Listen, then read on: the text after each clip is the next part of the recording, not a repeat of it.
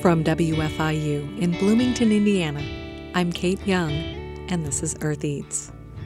This week on the show, a look at challenges for campus dining in the midst of a labor shortage, challenges for Black farmers hoping to enter the hemp industry, why maple syrup production is on the rise in Midwestern states, plus aromas flew on steamy clouds of heat.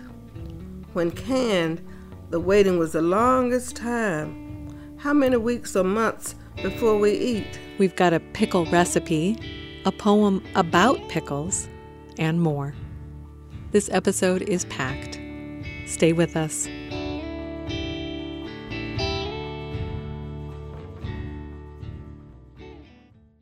Thanks for listening to Earth Eats. I'm Kate Young. The U.S. Department of Agriculture's first ever survey of hemp production found an industry worth more than $800 million. But the recent report also showed a glaring diversity issue. Just 6% of hemp growers are Black. Cannabis has been a difficult market for people of color to break into, but some hope that hemp could offer a new way in.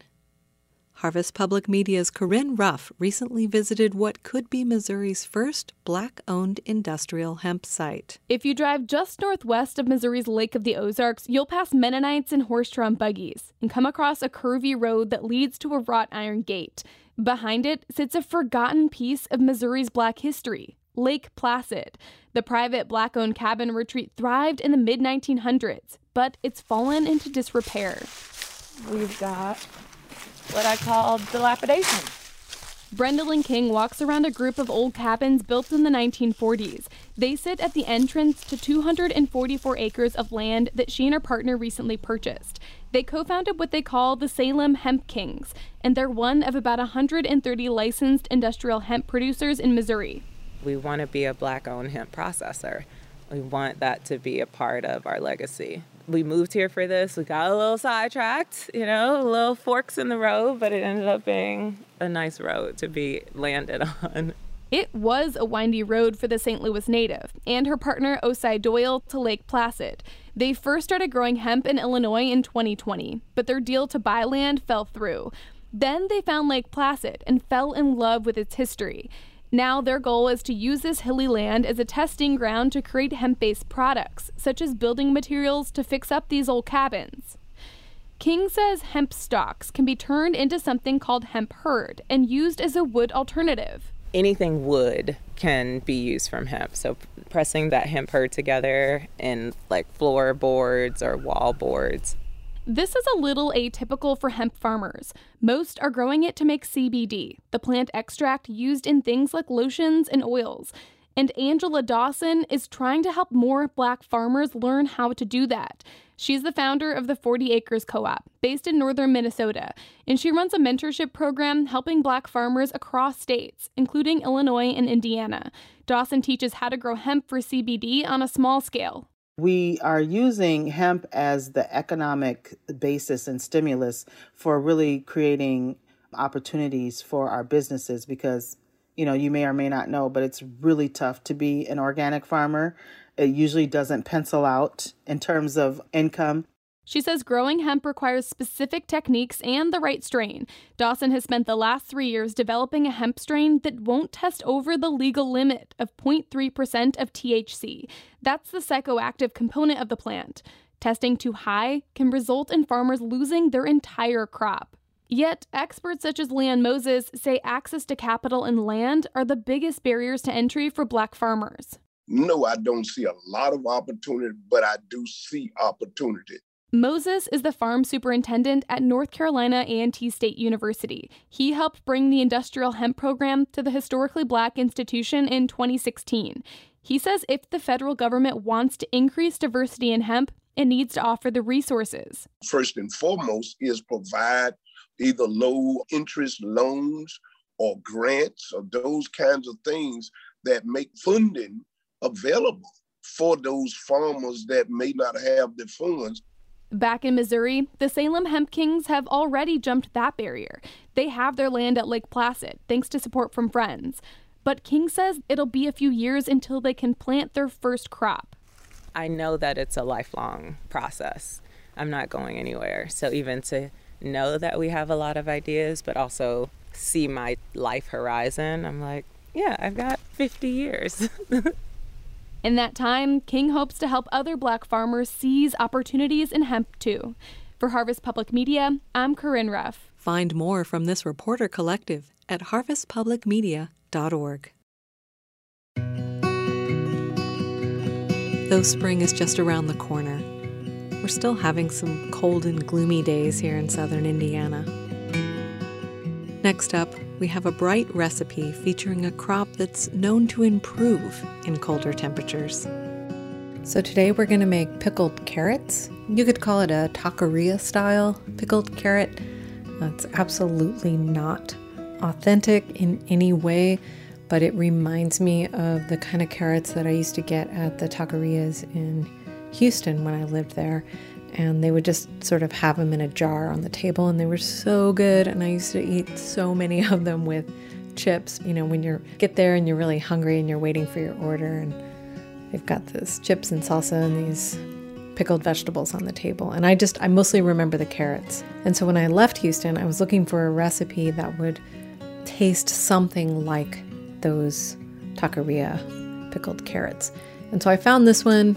I'm not exactly sure where it comes from. I feel like it's from a blog from a white guy in Texas, but I have been using it for years. It comes pretty close to satisfying the craving for those taqueria style pickled carrots. I grow carrots in my garden every year. I usually grow them in the fall, and then they kind of stay in the ground over the winter, and I harvest from them throughout the winter. And I've got some in the ground right now, and I'm gonna go dig some up, hopefully. It is very cold outside. It's not that cold. It's 29 degrees. I'm gonna go out there. It's dark, but I'm gonna go out there and see if I can dig up some of these carrots. I should probably grab some gloves.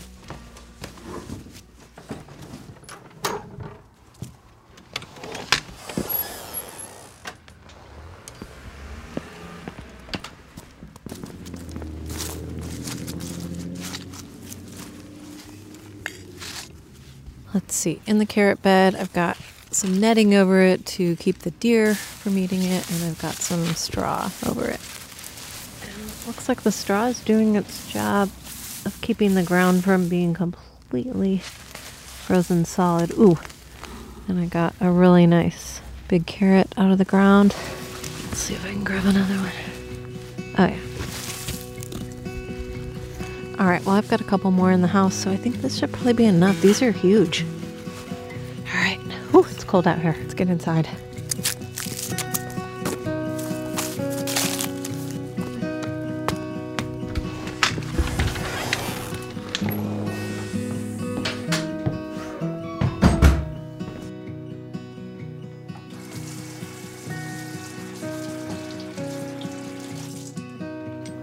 You definitely want to peel the carrots first. The recipe calls for 2 pounds of large carrots peeled and sliced to a 1/4 inch thick, about 3 cloves of garlic peeled and smashed, 1/2 of an onion sliced, 1½ cups of white vinegar, 1½ cups of water, 10 bay leaves whole, 1 tablespoon of peppercorns, 1 tablespoon of Mexican oregano, 1½ teaspoons of salt, and a few fresh jalapenos sliced. And these carrots are so good.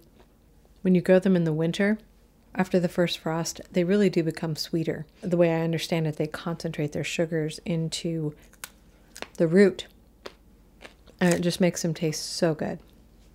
It's really worth the wait to grow your carrots in the fall and let them stay in the ground until after the first frost.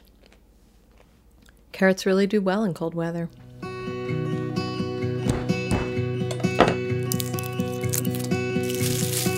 I've got some pretty small onions here from my garden.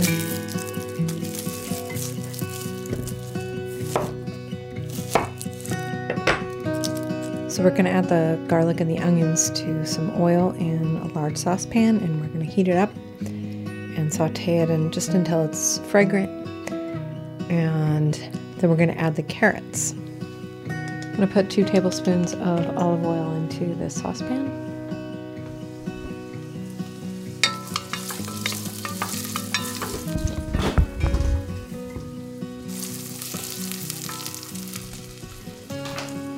The onions and the garlic are fragrant, and now I'm going to add the carrots.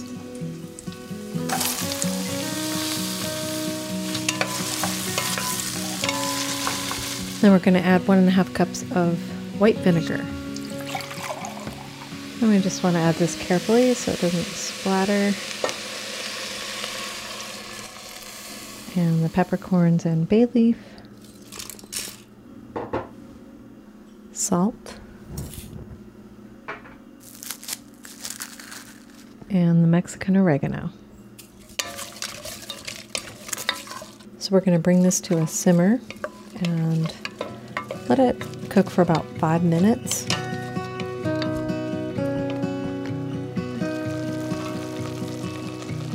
After the carrot mixture has simmered for 5 minutes, then it's time for the water and the jalapenos. And then at this point we can simmer it for another 5 or 10 minutes. It's kind of up to you on how firm you want the carrots to remain. I like mine more on the crisp side, so I'm probably going to stop after a few minutes. And that's it. Just let that cool to room temperature, put a lid on it, and stick it in the fridge. And these will keep for months and months. These will probably keep until the spring, so it's a great way to preserve your carrots. I love to eat these especially on tortilla chips. They're so good. So that's pickled carrots, somewhat taqueria style. I hope you'll try it, and I hope you enjoy them. Find the recipe for pickled carrots on our website, eartheats.org. Subscribe to the Earth Eats Digest, our bi-weekly newsletter, for seasonal recipe suggestions from the vast and varied Earth Eats archive. Signing up is quick and easy at eartheats.org. Raleigh, North Carolina-based poet and storyteller Beverly Fields Burnett originally published her poem Artichoke Pickle Passion in Catch the Fire, a cross-generational anthology of contemporary African-American poetry in 1998. It has since been republished nationally as well as in cookbooks. In honor of National Poetry Month, she joined producer Josephine McRobbie to talk about the inspiration behind her sonnet. My name is Beverly Fields Burnett. I grew up in Rocky Mount, North Carolina. We lived with my mother and her 2 old maid sisters. I eavesdropped, and I was quiet, they thought. I was just nosy. And I had to learn that if you don't sit right up close to grown people, they'll keep talking. If you say, oh, I'm tired of playing, and you go and sit on the side of the porch or whatever, you can listen without looking directly at them. But the crazy thing about it is it has honed my skills for listening and remembering everybody's story. I'm a retired school social worker, worked for Wake County Public Schools for 25 years. I am a published poet and a storyteller. I'm president of the North Carolina Association of Black Storytellers, and it's an affiliate of the National Association of Black Storytellers. It was 10th grade, and one day in English class, the teacher said everybody should write a poem. I remember just sitting and looking and trying to get something to inspire me. It got to be 9:30 at night, and I'm still sitting there trying to write a poem. Finally, I just said, in English class, I was told to write a poem, Oh So Bold. I thought and thought and thought and thought and came up with this poem, Naught. Miss Grimes, if this poem isn't right, I won't get mad and argue and fight. It took much more than an hour and also a lot of brain power. That was the gist of it. She loved it. She took it around all over the school. It was just a little rhyme, A-B rhyme poem that set me ablaze because she was so proud. And then from then on, I didn't have to write about the flowers or the moon and the stars. I'd write about what was around me. I wrote this poem called Artichoke Pickle Passion, an Elizabethan poem put in the form of such an ordinary, everyday kind of thing. I just like the style. I like the rhythm of that style. Artichoke Pickle Passion, a sonnet. In southern springs, we dug for artichokes in Miss Olivia's tall and weedy yard. She dipped her snuff, but never ever smoked. At 85, she wasn't avant-garde. Her back of spittings grew the vegetable. Well nourished were the tubers, strong the stalks. And even though their worth was questionable, with hoe in hand, we dug, postponing talk. Once washed, soaked, sliced, they met some torrid brine. Aromas flew on steamy clouds of heat. When canned, the waiting was the longest time. How many weeks or months before we eat? In southern springs, we dug the precious root, and still this day, it is my passion fruit. My mother did domestic work, so my Aunt Flossie, who was a retired teacher, she was our nursemaid, you might say. I had one sister.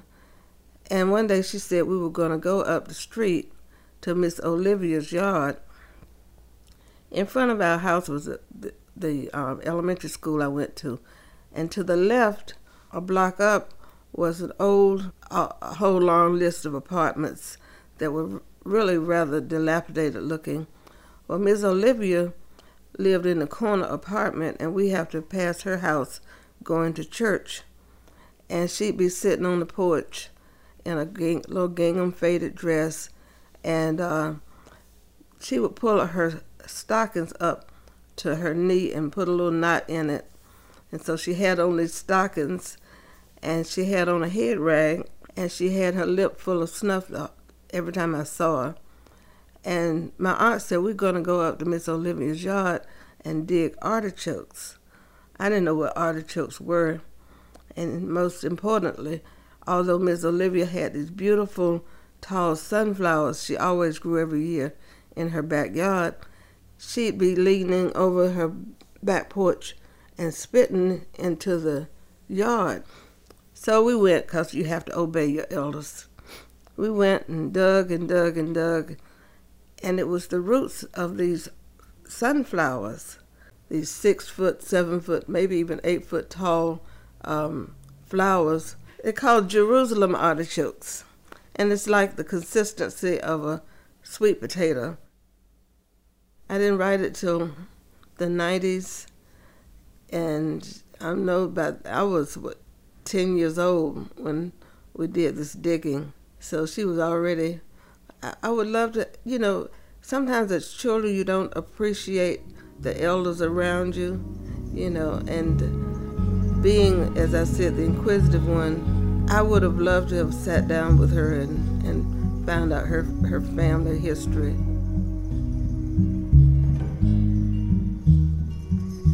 That was poet and storyteller Beverly Fields Burnett talking with producer Josephine McRobbie in Raleigh, North Carolina. After a short break, a report on the challenges of getting food to college students during supply chain breakdowns and staffing shortages, plus a story about maple syrup production in the Midwest and a soup recipe for spring. Stay with us.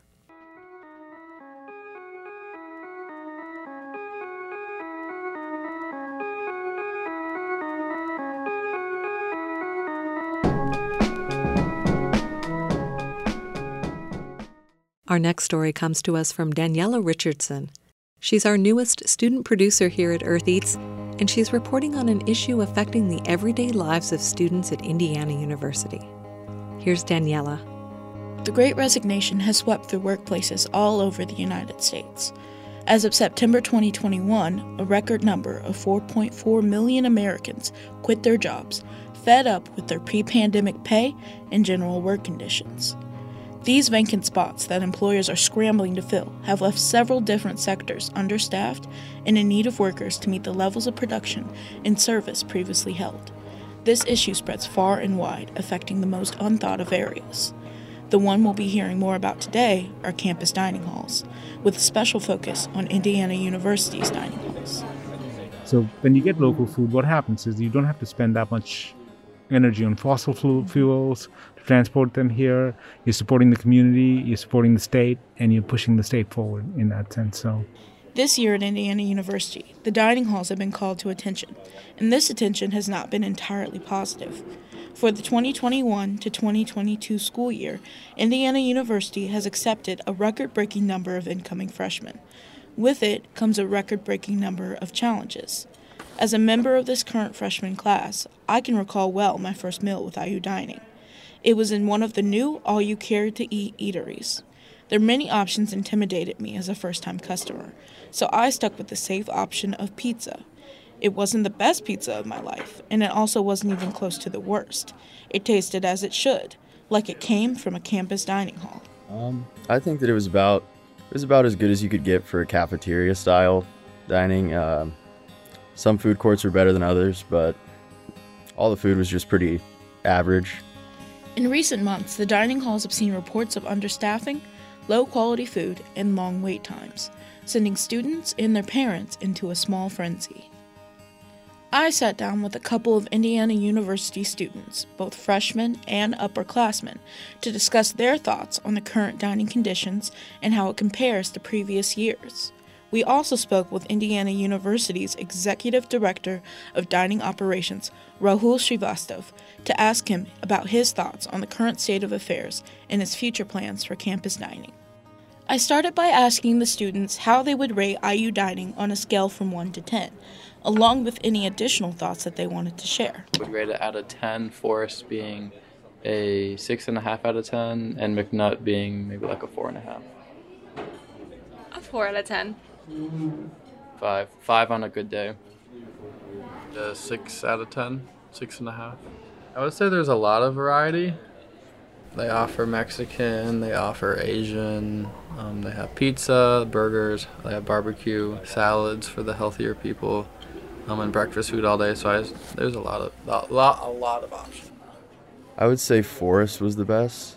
They had the meals there were a lot pricier, but you kind of got what you paid for. Their Hispanic food was really good. They had a really nice burger place, and on some days they actually had like steaks that I never had, but I heard they were very good. So some of the things that I really don't care for is the fact that there is no seasoning in the food. I know our campus is majority white. However, I feel like we could throw in some seasoning. You know, we already have enough stuff for them. We have some stuff for us. If it had flavor, yes, I do think it's good. The options that they have, if it had flavor, yes, it would be good. They use fresh ingredients. They prepare everything there, so they make the food there. It's not like they're shipping frozen stuff in, but it just falls short. There are many eateries open across campus. However, with the understaffing, the addition of Grubhub options in recent years, and the closing of some locations, students have concerns about wait times and basic dining hall procedures. The wait times are pretty short. They get it out pretty fast, especially when there's a lot of orders. But then sometimes it says that you can't order because of how many people are ordering, which is a little annoying. But other than that, it's pretty good. Do you think it has room for improvement? Yes. How so? A lot of the times it'll say something's available, and then it's not actually available. And I feel like they should just say it's available. It's like, you know, I'm expecting my fruit punch, and I don't get my fruit punch.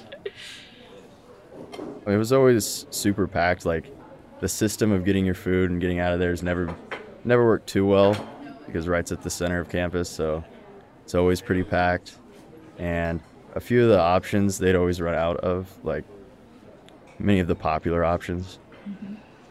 Have you or anyone you know used the Grubhub options this year? I had extra meal points, so my sophomore year during COVID still, I was using Grubhub pretty often, and I thought it worked pretty well then, but I'm not sure how the program's been working this year. This year, a new addition was made to the IU dining operations, which they call the all-you-care-to-eat style. It allows students to try multiple restaurants for the price of one meal plan swipe. This has been instituted in both the Forest and McNutt Quad locations on campus. The all-you-care-to-eat style was implemented in response to complaints that the a la carte system was too costly for students. IU junior Abraham Hill recounts the time before the all-you-care-to-eat style, his struggle with their pricing, and how he personally believes the buffet style would have been more helpful to his dining experience overall. Yeah, I heard about that, and I was actually kind of disappointed because I had to do the meal plan, which was a lot more complicated, and you didn't get to eat as much food. I think that not having to really worry about meal points and what I was getting would have really been beneficial to the amount I could have ate, and I wouldn't have to go without a couple meals every now and then. Now it seems that while there are still issues to be had, most students I talked with do prefer the on-campus pricing IU Dining provides, especially compared to off-campus options. How would you rate the pricing of food in terms of fairness for what you're receiving? It's good. Because you get drinks, food, and dessert for a low price. It's good. Have you had food off campus this year? Yes, all the time. Was it preferable in terms of quality and price? Not price, but definitely quality. I think it comes down to it costing $6 or $6 for lunch. So I'd say for the amount of food and the amount of stuff they offer, I say it is worth $6. IU has also taken important steps to become more sustainable with their dining operations, along with providing students with healthy ingredients they can trust. Some students were aware of these efforts and some were not. Regardless, they all agreed that this information had an impact on their dining experience. Only thing I know about it is that they chose reusable china instead of the disposable stuff to limit or to reduce waste. And I also know that they partner with the IU farm, so they give locally grown tomatoes or something, just to throw in the salads to say that they did something. They source from local farmers and use reusable dining ware. It's a waste. They're getting good products and then they produce a bad product. It's you're getting this good food, these good ingredients, but then you don't put out good food. I prefer it to be sustainable, but I'm kind of always been more focused on just what I'm getting to eat, so it didn't really cross my mind that much. Though students are generally quick to share their complaints with the dining hall, some students also seem to understand and sympathize with the current understaffing of dining hall workers. I can definitely tell they're understaffed. A few days ago, I went to McNutt and I went to put my food away. There was nowhere to put it. Every single thing was stacked to the brim. And there was a little cart to the side that was also stacked. So I can tell they're understaffed. Because either their dishwasher didn't show up or there was nobody to do it. So it's hard to blame the workers because it's not really the workers' fault. It's kind of IU's fault because they don't have enough workers. And they're probably already stressed out enough as it is. Yeah, I know that they're in a bad situation. So I don't think it's 100% their fault, all the problems they're having. But I think that the staffing issue still needs to be addressed to fix the program. After hearing from a few students about their dining experiences this fall, I wanted to talk with Rahul Srivastav, the executive director of IU Dining. After a short break, we'll check in with him. You're tuned to Earth Eats, and you've been listening to a report from producer Daniela Richardson, featuring voices from students on the IU campus about their dining hall experiences in the fall of 2021. We'll be back in a moment.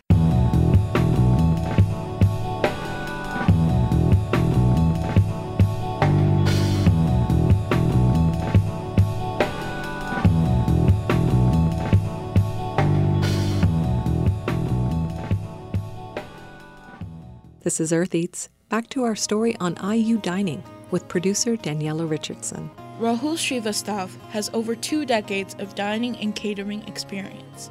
He has been working with IU Dining for a little over 4 years. During that time, he has made a strong push towards farm-to-table options and encourages locally sourced, fresh, healthy options in the dining halls. Starting off, I asked him exactly what he does for IU Dining. Well, it entails a dining program across campus, except for IU Athletics, and anything from Indiana Memorial Union to Wells Library to all residence hall, food and beverage operations to all academic cafes. Srivastava is very passionate about making IU Dining's process sustainable. He explained in detail the initiatives and methods they've implemented to move dining halls toward a more sustainable future, and he shared their current progress with us as well. Our vision was to make fresh food available to students at affordable prices, for no one to go into food insecurity, and make sure that we are supporting the community in doing so. Let's leave last year alone, the 2020, so let's leave that 1 year alone. But before that, we were about 19% on local purchases of all our food, which was about 3 to 4% when I'd started. So we'd gone from that percentage to 19%. And then real food, we were about 11 to 12%, which our goal was to 20%. Srivastava shared the university's new plans to address food insecurity for freshmen, and he hopes along the way to make their dining experience a little more enjoyable.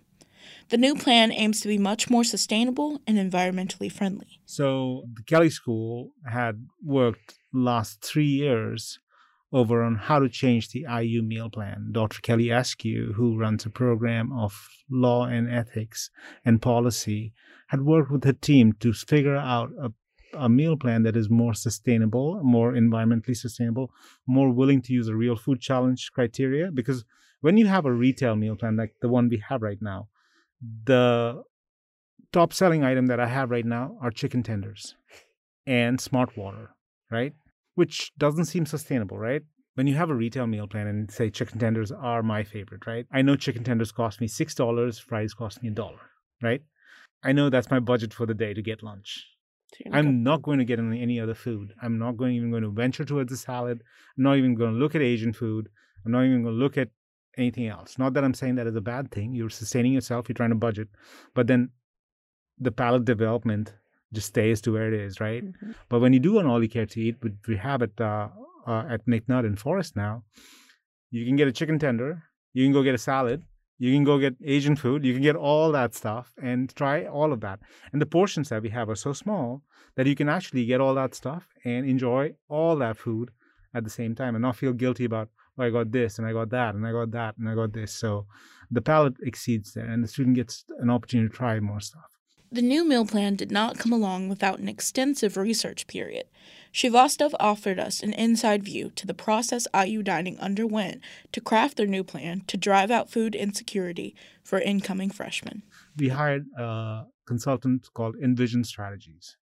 Envision Strategies works with schools and colleges across the country on meal plans. So we sat with them. We had representatives from all sectors of IU to change this meal plan. So we did deep financial studies. We did deep benchmarking with about 12 schools across the country.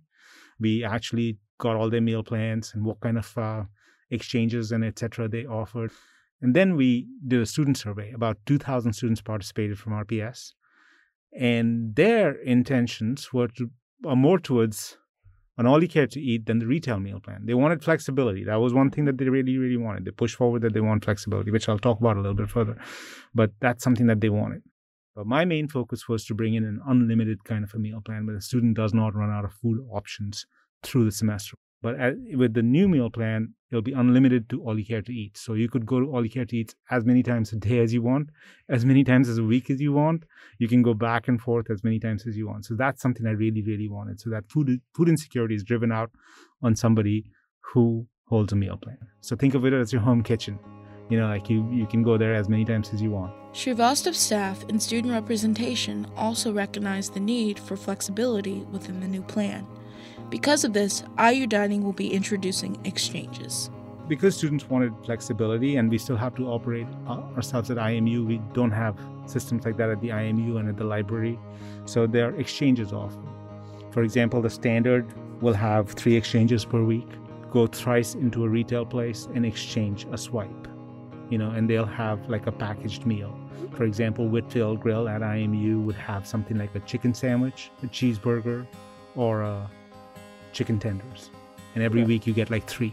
So what this exchange does is if you have class near Ballantyne and you cannot come back to an All You Care to Eat dining hall, you can easily go and exchange without paying extra money. 3 of them will be there every week. So they appear every week. So you don't have to worry about running out and you don't have to worry about doing all that stuff. I asked Srivastava what his primary vision for this new meal plan would be. So primary vision is food diversity. Second part of it is also trying to understand that food insecurity is taken care of, all right? The third part is use more fresh and local produce in the All You Care to Eat locations. With any new implementation comes an adjustment period, and Srivastava knows this well. He outlined some of IU Dining's significant challenges this year, including staffing, supply chain shortages, and Grubhub complications. Well, this year's challenges, let's talk about challenges. This year's challenges were staffing and supply chain, which we are not unique to it. Every single university that we work with has been looking at that. Every single food service establishment has been looking at that, has been looking at supply chain, etc. What changes would have been made 2 All You Care to Eats. And if we hadn't made that, we would have been in really bad shape, because in retail, what happens? You face up to a location, they have to make your order. In All You Care to Eat, we drive the menus ourselves. So like it's ready to go and there's no lines and things like that. So that actually helped. Those were the changes that we made in this area. And that actually helped us a lot. We're still operating about 40 to 50% understaffed. So that is the issue that we're having. The second issue of that is supply chain is taking a beating right now. It's the same issue that all other counterparts of industry are facing. Is they're facing labor issues, that somebody cannot make plastic or somebody cannot make something that needs for that food product to get from the place that it is to me. As for the Grubhub options, Srivastava has noticed a couple of different issues with this. So Grubhub worked great in 2020. It saved our lives. If Grubhub wasn't there, we wouldn't have been able to deliver food through pandemic. Grubhub didn't work that great this year. Students started ordering. As soon as it opened, students started ordering. In 2 minutes, we would have like 300 orders, but there was no lines at the store. So we could not take in-person orders, because the staff there, 7 people, are already working on 300 orders that they have to complete. So that was one thing, that Grubhub did not have a throttle section. They're still working on it, but we removed Grubhub at many places, and we were able to take care of our students much better on that situation. And it actually worked really, really well for us when we removed the Grubhub in that situation. We kept Grubhub some places. When it comes to staffing IU Dining, Srivastava shares that they hit unexpected bumps this year, and along with finding ways to bring more staff in, they plan to soon raise student wages. We were hoping that we would have enough staff. Staffing, the Great Resignation of 2021 started in the middle of summer and moved along the fall. It happened while everything was opening. So any predictions that we had in mind were just going in every direction. So we had to pivot. We had to stay back and pivot.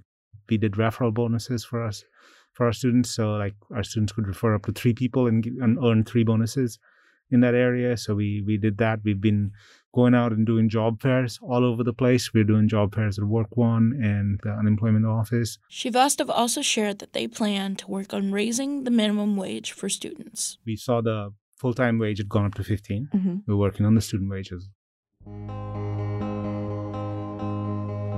All said and done, Srivastava maintains the biggest change he would like to see is an increase in student advocacy. Students having their own voice. Students coming and making sure that they're connecting with us and advocating for themselves. That's something I'm not seeing anymore. It comes from other directions, somewhere else. Students are not coming forward and saying, I have this issue. Please take care of this. These are developing stages for the students. If they would advocate for themselves, we would appreciate that. We would be able to help them out, and we would understand their problem better to actually fix and become better ourselves in the future.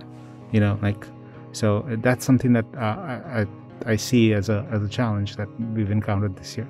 He encouraged this, as well as shared the different avenues through which students can share their opinions with IU Dining. Ask RPS is one of the avenues. And on a website, contact us. Right there is the other avenue. We also have surveys out in each area. If you face an issue in a dining hall that your food is not up to the quality, please try and speak to a manager right then and there. We'll fix it. If we know right then and there, we'll fix it right then and there. It's easier for us to take care of that stuff right then and there. And then we can also avoid that issue repeating itself. We can look into the quality of the product, and we can actually take that product out of circulation immediately. He had one last closing message for students. Yeah, I know this is a tough year, so we need to be patient, and we need to work things out. And I welcome people to come to Ollie Care to eat who are facing lines at other places, because you've got tons of food there and a lot of variety. These were the voices of Rahul Srivastav, Abraham Hill, Alexei Libram, and Sunhee Qualls. These interviews were conducted during the fall of 2021. I'm Daniela Richardson, and this is Earth Eats. When most people think of maple syrup production, Vermont comes to mind. In the Midwest, Wisconsin and Michigan are the biggest producers. But as Harvest Public Media's Katie Pikus reports, there's a lot of untapped potential for maple syrup in the lower Midwest. It's a chilly day in late February, and Ben Hawksh is tapping the first tree of the season. It's a little higher pitched every time, and it's seeded once you hit that. Hawksh is working in a residential area in Ames, Iowa, with big maple trees that produce lots of sap. For him, this is the best time of year. This is kind of the first sign of spring for me, Folks are starting to see red-winged blackbirds, turkey vultures are flying north, sap's flowing. Hawksh's business, Front Yard Sugar, relies on residents allowing him to tap their trees. In exchange, they get a free jar of maple syrup, and he sells the rest. After Hawksh collects sap, he boils it down to syrup that has a rich, smoky flavor. He'll sell the syrup out of his car and at the brewery he works at. It's all a word-of-mouth business, and Hawksh says there's demand. If I make 100 gallons this year, which I hope to, I expect to be sold out by May 1st. The stuff sells itself. While Wisconsin and Michigan are two of the top 10 maple producers in the U.S., Iowa, Illinois, and Missouri have traditionally had hobbyists and smaller producers like Hawksh. That's partly because those states were historically dominated by oak trees. Evolutionarily, we had fire on the landscape. There weren't maples. Jesse Randall is the director of the Forestry Innovation Center at Michigan State University. He says over time, through changes in forest management, like wildfire suppression, maple trees have moved into oak's place. For example, in northeast Iowa, Randall says maple trees are taking over as oak-dominated woodland dies out. And that means the maple syrup industry can grow. It's just a matter of let's train those individuals how to make syrup, because historically it has not been a big industry. Near the town of Bankston in northeast Iowa, Brian Wolf and his family first got into maple syrup for fun. We started back in 2000. We wanted to do something with the children, in the woods. So we started collecting sap and making our own maple syrup for our own home use. Today, the family runs Big Timber Maple as a part-time business along with their dairy farm. By 2014, demand for their syrup was so high that they began selling in 2 statewide grocery store chains. Quite honestly, a lot of people like local. And when they see something, an Iowa product, they reach for that. There's a lot of people support, us locally, and we really appreciate that. We feel as if we got a good product. Wolf says there's a lot of potential in maple syrup and room for more producers. That's what Hannah Hemmelgarn is looking into in Missouri and Illinois. She's with the University of Missouri Center for Agroforestry. She says there are close to 63 million maple trees in Missouri and southern Illinois alone that are large enough to be tapped. There's a big opportunity here, and we're not taking advantage of it in a way that I think can both help people to think about the value of maples, both ecologically and economically. Hemmelgarn says the goal isn't to tap all the maple trees in the region, but to raise awareness of their value. I'm Katie Pikus, Harvest Public Media. Maple syrup production in Indiana is also on the rise. We have a link to the Indiana Maple Syrup Association on our website, eartheats.org.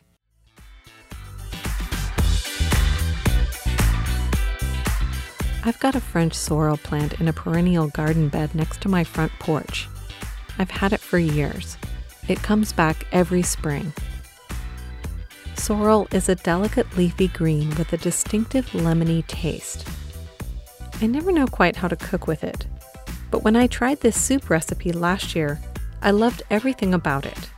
It's rich and satisfying, but still light and fresh tasting. It's a nice soup for spring or summer, and it's simple to prepare. You can probably find sorrel at one of the local farmers markets or possibly at the grocery store. And if you have some growing in your garden, you can start there. Sorrel is a great green to grow in your garden because it is a perennial. It comes back year after year. As long as you can keep the deer off of it, you've got it 3 seasons out of the year. It's a very pretty plant too, so it's nice to put in your garden beds as a landscaping plant. It's got bright green, kind of oval shaped, shiny leaves. It's a lot like spinach in texture. It's a very tender leaf. And then we'll want to wash it and spin it dry in a salad spinner.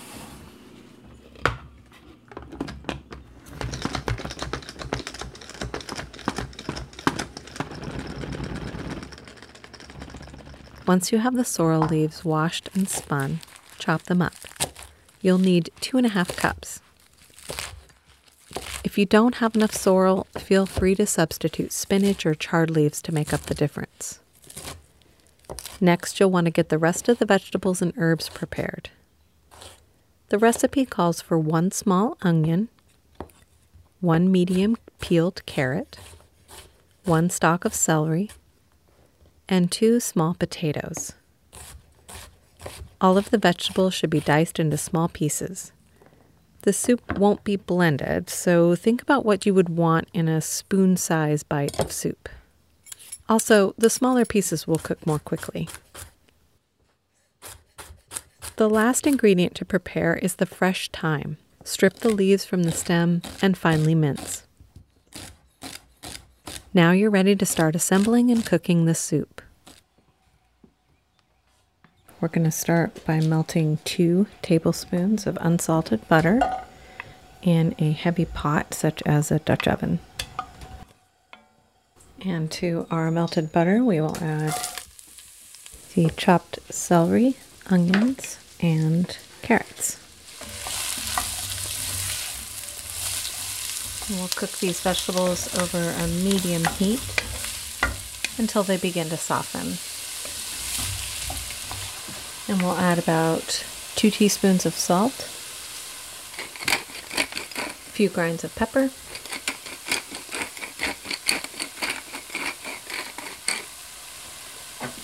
and once the mirepoix vegetables, the carrots, the onions, and the celery are starting to get soft, then we're going to add the diced potato, 1/3 cup of uncooked rice, so that can be basmati or jasmine, and 4 cups of vegetable broth.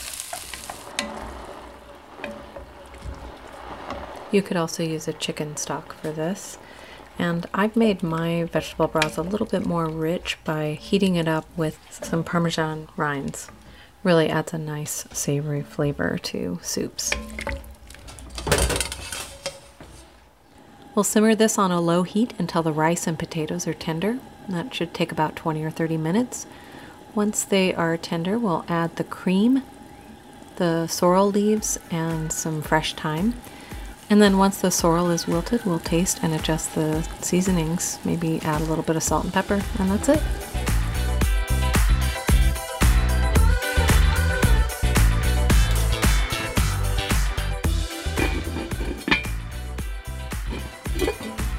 Now that our soup has been cooking for about 20 minutes, we're going to check.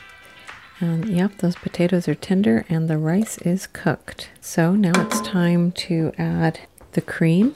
It's 1 cup of cream, 2 teaspoons of fresh thyme, finely chopped, and then our sorrel leaves. And you're going to want about 2.5 cups of those. And just stir that in, heat through, and adjust the seasoning, and then you're ready to serve.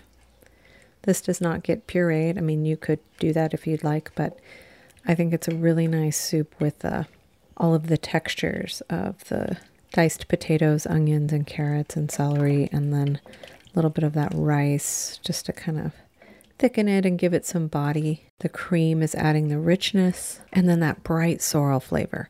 The sorrel is very tart. It has a lemony flavor. But in this dish, it's not overwhelming because of all the other flavors that you have going on and just the proportions. So it's a really nice soup. It's a great way to serve sorrel, and I hope you'll try it. As always, you can find the recipe at eartheats.org.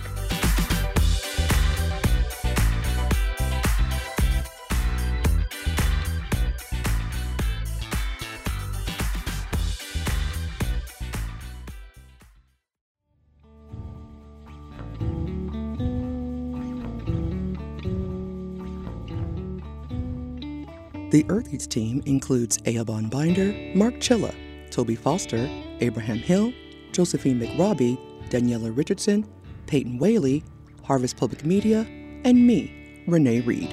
Special thanks this week to Beverly Fields Burnett, Rahul Srivastav, Alexei Libram, Sunhee Qualls, and Abraham Hill. Our theme music is composed by Aaron Toby and performed by Aaron and Matt Toby. Additional music on the show comes to us from the artists at Universal Production Music. Earth Eats is produced and edited by Kate Young, and our executive producer is John Bailey.